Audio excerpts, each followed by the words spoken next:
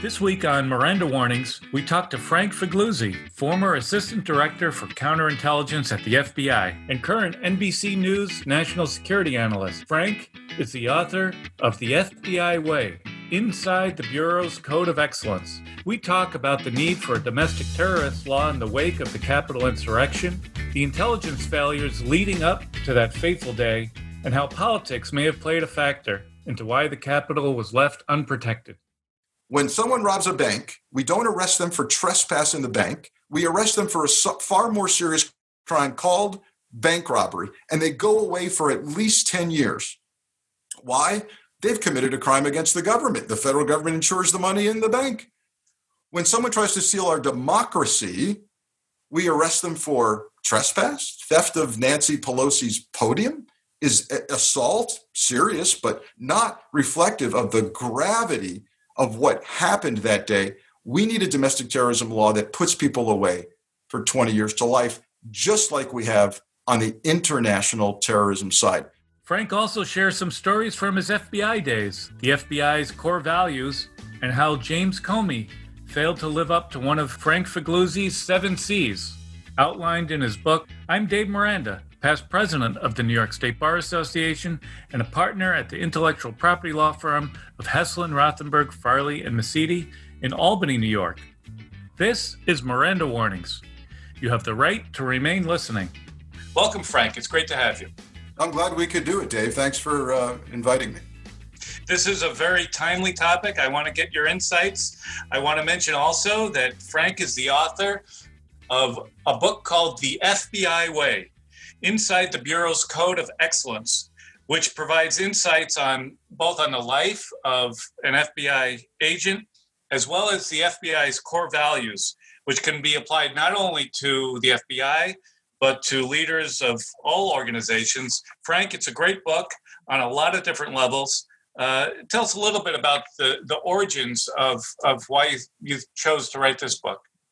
Yeah, thanks. You're very kind. I did something I swore I would never do. I thought I'd never be that FBI guy who writes the book and tells the inside stories. But I felt the need to do it because of 4 years of the public getting misperceptions of what the FBI is and isn't. Some of those misperceptions were the FBI's own doing in terms of senior leadership, but most of them, Dave, were not. Most of them came straight from the administration, the former occupant of the Oval Office. And here's what bothered me. I don't mind criticism of the agency that I spent 25 years dedicated to. What I do mind is that misperception by the public was undermining the mission and success of the men and women of the FBI. So I decided to write a book that said the following: the FBI performs at an exceptionally high level of excellence when the stakes are the highest, when the stress is the greatest. And I spent 25 years inside the organization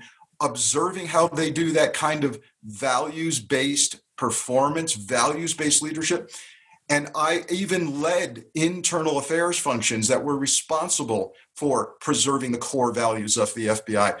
And the book says you don't have to spend 25 years in the FBI to glean some of these lessons. I distilled it down to something I call the 7 C's, and I put it in a book called The FBI Way. So far, it's doing quite well on a few levels, Dave. It's a leadership book that CEOs are grabbing. But also it's helping people get through this strange journey we're on as a nation right now in terms of how we lead ourselves out of this crisis we're in. Well, I thought the book was very interesting on a lot of different levels. You did break it down to the 7 C's. And in each chapter, you talk about the core value, and then also, I think most interestingly, you give an example of that core value and how it is executed on in the FBI. I also want to thank you. Nice shout out to Miranda Warnings on page 149. It's always nice to get a shout out for Miranda Warnings. Thank you very much. So the 7 C's are code, conservancy, clarity, consequences, compassion, credibility, and consistency. And that's how you break down the chapters. Tell us how you came up with those 7 C's. Yeah, it's not just kind of a neat device that people will remember, although I will have to admit it's helpful to have a device that people can remember with all seven chapters starting with the hard C sound. But look, there's a deliberateness to the order of the chapters. And even as I wrote the book, I moved some of the order of the chapters because I thought it needed to flow logically on how you build a leadership and compliance program in proper order. So no surprise, it starts with something called code. And by code, I mean simply that a code of conduct that flows from your core values. So I think it's time, particularly in our country, where we all took inventory on a personal level, on a law firm or corporate level, and particularly on a national level, about what it is that makes us tick and what it is that we cannot afford to be threatened to the point where it might even be an existential threat to our success. So here's what I point out in the book. The FBI prominently promulgates its core values. Every FBI employee knows where the core values are, knows what they are, and a code of conduct, a rigorous code of conduct, has been developed and articulated that flows from that. So, ask yourself, have you really taken inventory of what it is that cannot happen with your employees? Because it goes to the heart of what you are as an organization. And that flows right into the next chapter of conservancy, the simple concept that preserving values, our values as a nation, is a team sport. Each and every one does something greater than, and I tell some pretty good war stories from my career, cleared for the first time ever by the FBI's pre-publication review unit, that illustrate things like code being instilled in agents from day one at FBI Academy. In regard to conservancy, talking real stories about how the FBI instills in every one of its leaders this notion that you're responsible for far more than yourself. You're going to have to spend time in internal affairs inquiries. You're going to have to spend time on the inspection teams, the audit staff of the FBI, because it's not someone else's job to do standards, integrity, and compliance. It's your job. And these 7 C's that you have, they're not just words that are put on a wall. As you talk about it, it's something that's inbred, something that every day is worked on. I want to talk about the first one a little bit, the code. You indicated in there, amongst the most important in the code is honesty. And you talk about the importance of honesty in all things that the FBI does. And one of the things that was striking and certainly makes a lot of sense is that a dishonest agent is useless to the FBI. And so that the thought of honesty was so important. And you give an example of an agent who was using a bureau car improperly and took his kids to the school, I think, but then not the most egregious crime, but when he was asked about it, he lied about it, and he lied about circumstances surrounding it. And then later in the book, you talk about, and he was dismissed. And then later in the book, you talk about another agent who used the bureau car to buy heroin for his wife. And the difference was when he was investigated about it, he was honest. And there was a punishment, but it wasn't as severe as the one who lied about it. And so talk a little bit about the importance of honesty in the FBI and in your book. Yeah. Well, so the 2 examples you gave are really helpful in illustrating not only you hit about 4 chapters right there, which is awesome, but it also illustrates the juxtaposition of 2 cases that you would have thought, well, one's pretty minor, you'll probably let that guy off the hook. One's really serious, an FBI agent bought heroin for his drug-addicted wife. That sounds incredibly serious, and you did not fire him. What's that all about? So let's walk through the themes that those apply to. I give a case example of an agent bright young agent who decided to lie about the number of times that he picked up his daughter from daycare in a government FBI vehicle. So ordinarily, that is a unauthorized passenger, misuse of the car. It's codified in CFR, the Code of Federal Regulations. It's 30 days without pay. It's not that big a deal. He made it a big deal by deciding that he would lie about the number of times, and significantly lie. We had solid proof through toll record passes, through the pickup log at the daycare center, that he was significantly lying for reasons that still escape me. So I use this as an example of in the clarity chapter and the consequences chapter. In clarity, it's about this, what the FBI calls its bright line. And again, I come back to your law firm, your corporation, your team, your whatever it is you're leading. It could be a little league team. What is the bright line that you just can't cross? The team has to understand this can't happen. And for the FBI, it's very simple. It's lying under oath. Why? Your audience will know about Giglio-Henthorne issues, trustworthiness, honesty issues. You can't put an FBI employee on the witness stand in a criminal case if they've ever been found to be a liar, particularly under oath. And FBI employees are under oath whenever there's an administrative inquiry. So we had no choice. It was agonizing. And I was the head of an Office of Professional Responsibility Adjudication unit at the time. And it killed me. It kept me up at night that I had to propose for dismissal an agent because of what? Because of the number of times he picked up his toddler at daycare. Well, this agent challenged his proposed dismissal through the Merit Systems Protection Board, and by the way, here's another thing: when someone challenges your most important values, you need to defend them like crazy. And here's what I mean by that: at the Merit Systems Protection Board level, an administrative judge looked at me on the witness stand and said, "The FBI's bright line on honesty is too strong. You can't be firing people about daycare lies." And the FBI lawyers in that room stood up at attention and went, "That's it. That's it. No one is telling us what our values are." And then this agent challenged his dismissal in all the way up to the Second Circuit Court of Appeals. And the FBI General Counsel's office said, "Bring it on. Do not challenge our values about honesty." And we won that argument. But here's the point.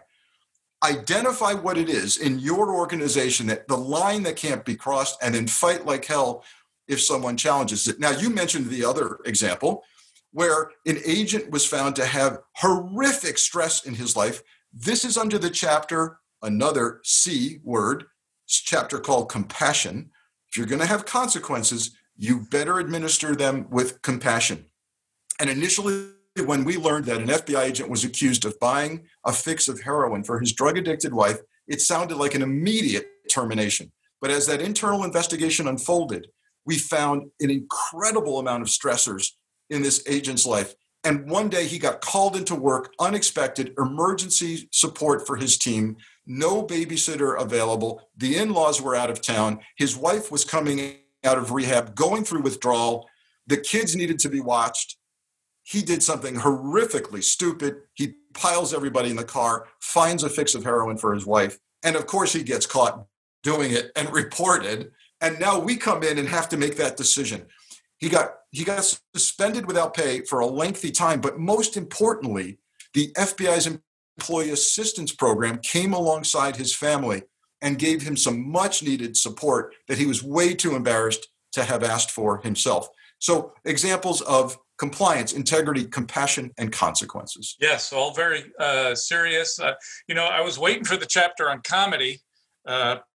Perhaps there would be some outtakes, but it never came. Maybe for the next. I do have some lighthearted humor in the book, and I won't tell the full story. But there's a certain possum that found his way in and out of the anthrax-filled building in Boca Raton, Florida, while we were doing a deadly serious murder scene, first ever anthrax murder in FBI history, and we have teams in hazmat suits going in and out of a 3-story anthrax-filled building where someone died. And I do share a lighthearted moment where we caught a possum coming in and out of this anthrax poisoned building and had to make a decision about the fate of the poor possum. In your chapter on conservancy, you discuss FBI Director Comey's missteps during the investigation of Hillary Clinton during the 2016 election. Why was James Comey perhaps in this regard a poor conservator for the FBI at that time? Yeah, I think all of us are capable of being caught up in the moment, but not seeing around the corners or thinking in terms of third, fourth order effects and consequences of our thinking. And my issue with Comey is not that he doesn't have the highest integrity and good faith intentions. He's the guy you'd love to have as a neighbor. You'd ask him to watch the kids while you're running an errand. That's not the issue. The issue is he forgot a couple of things when he decided to do that infamous press conference, you'll recall, with the flags draped behind him saying, quote, "No reasonable prosecutor would ever prosecute Hillary Clinton" on the emails case. A couple of things wrong with that. One, in that moment, he politicized the FBI with about half of our population. And that is the cardinal sin. The FBI has got to remain apolitical and neutral, or they lose their effectiveness. And of course, history now, we all know the rest.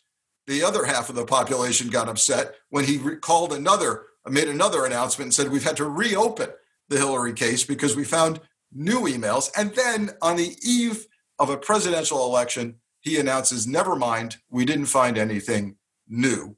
At that point, the FBI was about fed up the public was about fed up with the FBI.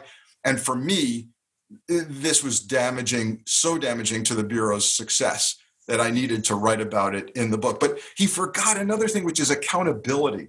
We're all accountable to somebody. And not only should he have protected the Bureau, but he forgot he was accountable to the Attorney General of the United States, his boss. He's not a prosecutor. The FBI doesn't make prosecutive decisions. Now, I think there was some role confusion. I think that he had served as Deputy Attorney General of the United States. He had served as U.S. Attorney in New York. He was a career prosecutor. He slipped right back into that, made a prosecutive call, which actually damaged the Bureau's reputation. Right, and that's why it's in the Conservancy chapter, because as you point out, the FBI's role is to be an investigator, not a prosecutor. And when he went up and made those statements, he was under the appearance of potentially being a prosecutor, which was... And he handed Donald Trump a reason to fire him. I think certainly invalidly, right? Because I don't believe Trump's claim in that famous memo that was written by DOJ saying, "Oh yeah, that was the screw up. It was the no, we know that Trump fired him because for political reasons and self-preservation on the Russia case, but didn't matter. Then the reason was out there for Trump to smash and bash the Bureau and other senior executives. So really, historically, a bad call. In your chapter on consistency, you raised something that I think is relevant to some of the problems we're seeing today over the last month with the insurrection. You said that after 9/11, the FBI needed to transform from an agency great at investigating an incident after it happened to one that could predict and prevent one before it happened. And those are two obviously very different things. How does that apply to the insurrection that we saw on January 6th? Of course, you're investigating now those perpetrators that were part of the insurrection, but was there some failure before that could have been addressed? Yeah, so that chapter, consistency, applies in a few ways. Let me address the question that's all on our minds: is how could this have been prevented? Could it have been, and how do we change things? So I called the insurrection not so much an intelligence failure, but rather a failure to act upon available intelligence, meaning all the warning signs and indicators were there. And ironically, we're there for people like you and me, civilians, who could have sat at home and watched this play out on social media for at least 2 weeks prior to January 6th. Even specific talk in certain extremist chat rooms about quote, overwhelming the Capitol Police, unquote. So the question becomes, what could have been done differently? And while the FBI has said, yeah, we shared our written concerns, intelligence assessments about violence with the Capitol Police, with the entire Capitol region through the Joint Terrorism Task Force, and even the Capitol Police Intelligence Unit allegedly prepared an assessment that was even more troubling about the likelihood of violence. The question, of course, becomes the security posture and who made those decisions about the inadequate security posture. I believe, Dave, we need an independent commission to ask those hard questions and get to those answers. I'm very concerned that politics entered in to a deliberate strategy to have an insufficient security posture. But more importantly, for those in the legal and FBI sectors, I'm not entirely comfortable with the FBI saying, hey, we're not in the security building business. We told them there'd be a problem. Have a nice day. I don't care for that either, because they have to be a preventive organization. This gets us to a much larger question, which is, does the FBI have the tools it needs to battle this new threat, this growing threat of domestic terrorism? And I say this, when the FBI Agents Association, for the first time, writes a letter to Congress, and did so a year ago easily, and says, we don't have the tools in our toolkit to battle domestic terrorism, we better pay attention. When the FBI director testifies at least twice on the Hill and said, long ago, domestic terrorism is the number one threat. And by the way, hate-based violence is the subset that leads that threat. We better pay attention. When a former assistant director for terrorism tells the Homeland Security Committee, we don't have the tools, we don't designate groups domestically, and they feign ignorance. Members of Congress on the Homeland Security Committee go, wait a minute, what are you talking about? What do you mean we don't have a law against domestic terrorism? What do you mean we can't designate groups? And he goes, yeah, we can't. So what I'm hearing from active duty agents right now, Dave, is they don't have it. And we need to have a serious discussion and include the concerns about civil liberties and privacy. Absolutely. But let's talk about consequences, one of my 7 C's, for doing something like an insurrection at the Capitol. And what I've been saying on television these days is this. When someone robs a bank, we don't arrest them for trespass in the bank. We arrest them for a far more serious crime called bank robbery, and they go away for at least 10 years. Why? They've committed a crime against the government. The federal government insures the money in the bank. When someone tries to steal our democracy, we arrest them for trespass, theft of Nancy Pelosi's podium. Is assault serious, but not reflective of the gravity of what happened that day. We need a domestic terrorism law that puts people away for 20 years to life, just like we have on the international terrorism side. We should all be uncomfortable that if you change the religion of those people that entered the Capitol on January 6th, change it to Islam, make their objective violent jihad, and now you've got international terrorism laws, and they go away to prison for a very long time. Something's wrong with that.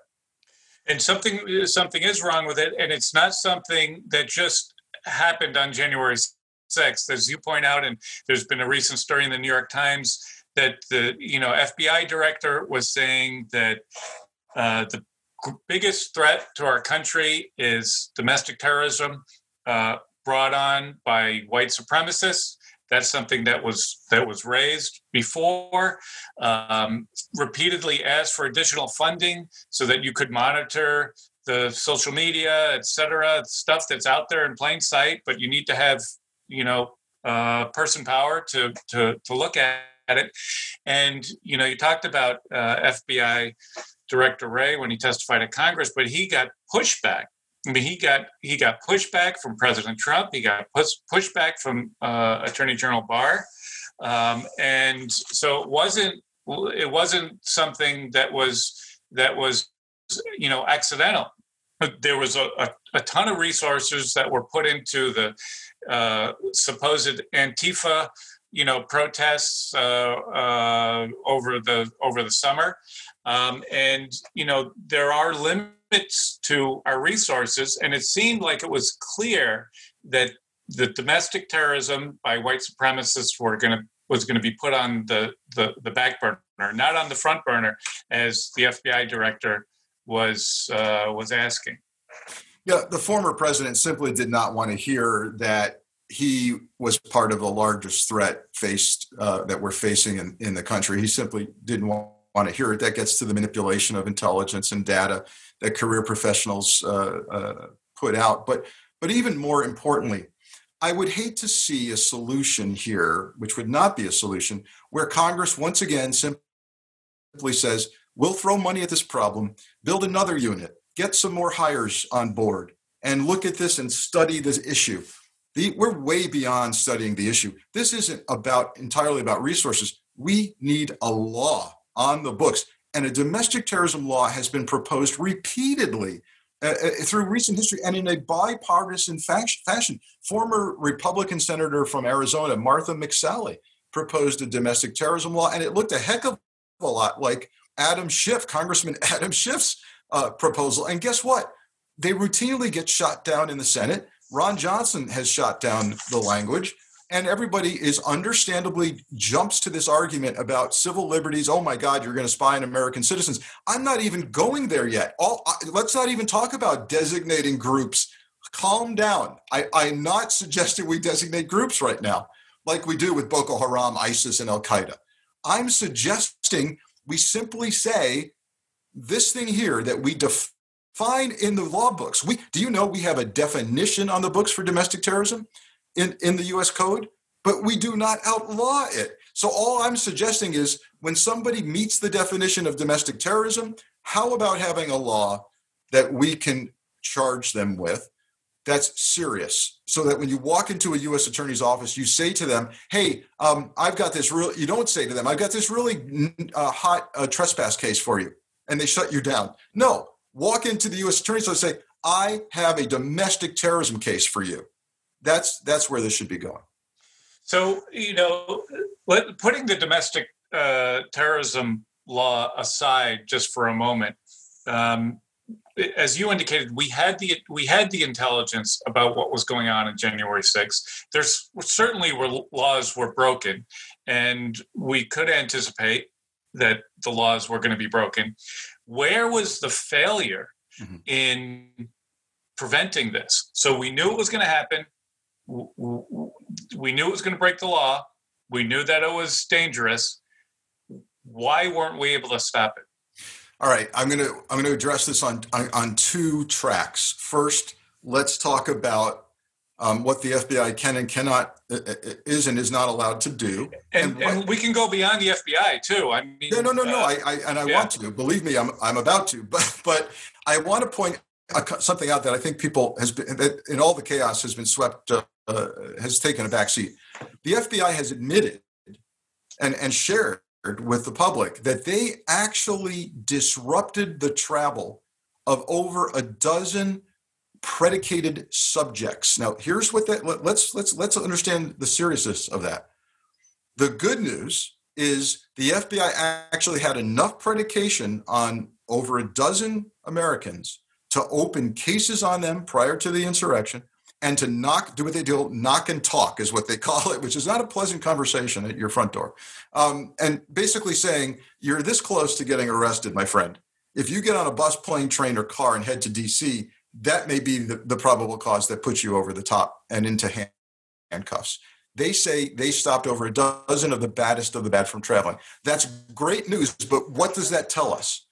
It tells us, since we saw a lot higher number of badasses get inside the Capitol, that they should have been doing that to more people. And why were they not predicated? Because the current rules say you have got to be clearly articulating violence to get a case opened on you right now. And the FBI's ability to see everybody's social media, right? I went on TV and had actual TV hosts say, Frank, Why isn't the FBI looking at everybody's social media? And I said, well, hold on a minute. Are you suggesting that the FBI should be looking at everybody's social media? Number one, and do you think they have the resources to do it? So we need to change the operating rules about this, because if you're Al-Qaeda or ISIS, rest assured, the FBI is in your chat room, in your comms, right? Undercover agents, court-ordered FISA wiretaps. Have you noticed we haven't had a major act of terrorism since 9/11? That's because the tools are there and they work. All right, so then let's talk about why this happened on the 6th. Look, if we ever get a truly independent commission, my gut tells me we're going to find some horrific layers of responsibility and direction when people are saying that members of Congress may have given tours of the Capitol in the days before the insurrection. When we see allegations and reporting that a meeting occurred at the Trump Hotel the night before the insurrection, when Trump family members and people like Peter Navarro and a new senator from Alabama were there discussing with activists what was going to happen. When a new member of Congress, Lauren Boebert, tweets beforehand, "This is our 1776." You're going to find prior knowledge, coordination, and planning. And I don't think it was a mistake that the Capitol Police were in their daily uniforms, unequipped to deal with this, that there was no tactical team, no National Guard staged and ready. I think this was orchestrated. And when you change people out at the Pentagon at the last minute, when you change people at other organizations, and we were all scratching our heads, why the heck would anybody be changed out in the days before a new president comes in? I think we're going to find that this was part of it. Well, I certainly hope so. It seems to me as though it was orchestrated. I certainly appreciate your insights on all this. I want to thank you, Frank, for being with us here on Miranda Warnings. I want to thank you for your service to our country in your professional career. These are all very serious topics, and I'm very appreciative of you continuing to be outspoken on them. We do have something of a lighthearted feature here on Miranda Warnings called Music, Book, or Movie. And so maybe you can share with us for our audience, and it helps get you through the day. Well, I here's a couple of things. I'm going to hit two of those categories really quick, because I think many of us are just way too glued, understandably, to really hard, depressing news in a global pandemic, a polarized society, and an insurrection. And so I am forcing myself to do things to get away from that deliberately at times during the week.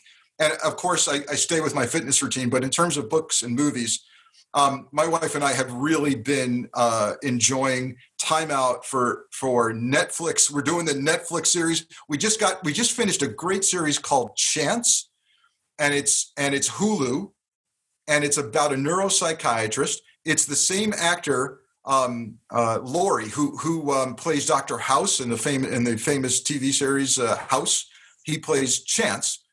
It's a great series. With regard to music, Dave, I'm a classic rock fan, and what I've decided to do, in part to keep my sanity these days, is develop a playlist. I've really never done it, but now if you come into my house in certain moments, I'm listening to classic rock, and I just keep adding songs to the playlist as I recall them. But it's just all part of trying to take a break from the harsh realities and get some happiness into the house. That's right. Well, again, Frank Figliuzzi, thank you very much for being with us on Miranda Warnings. Thanks for the shout out in your book, The FBI Way, Inside the Bureau's Code of Excellence. Thanks for having me, Dave. Stay well. In the days since we recorded this episode, House Speaker Nancy Pelosi has called for a 9/11 style commission to investigate the attack on the Capitol and anything related to the interference with the peaceful transfer of power. Citing the proof presented in the trial of Donald Trump in the Senate and findings from a review of Capitol safety infrastructure, Speaker Pelosi said she's committed to getting to the truth of how this happened. If you like Miranda Warnings, you have the right to rate, review, and subscribe wherever you get your podcasts.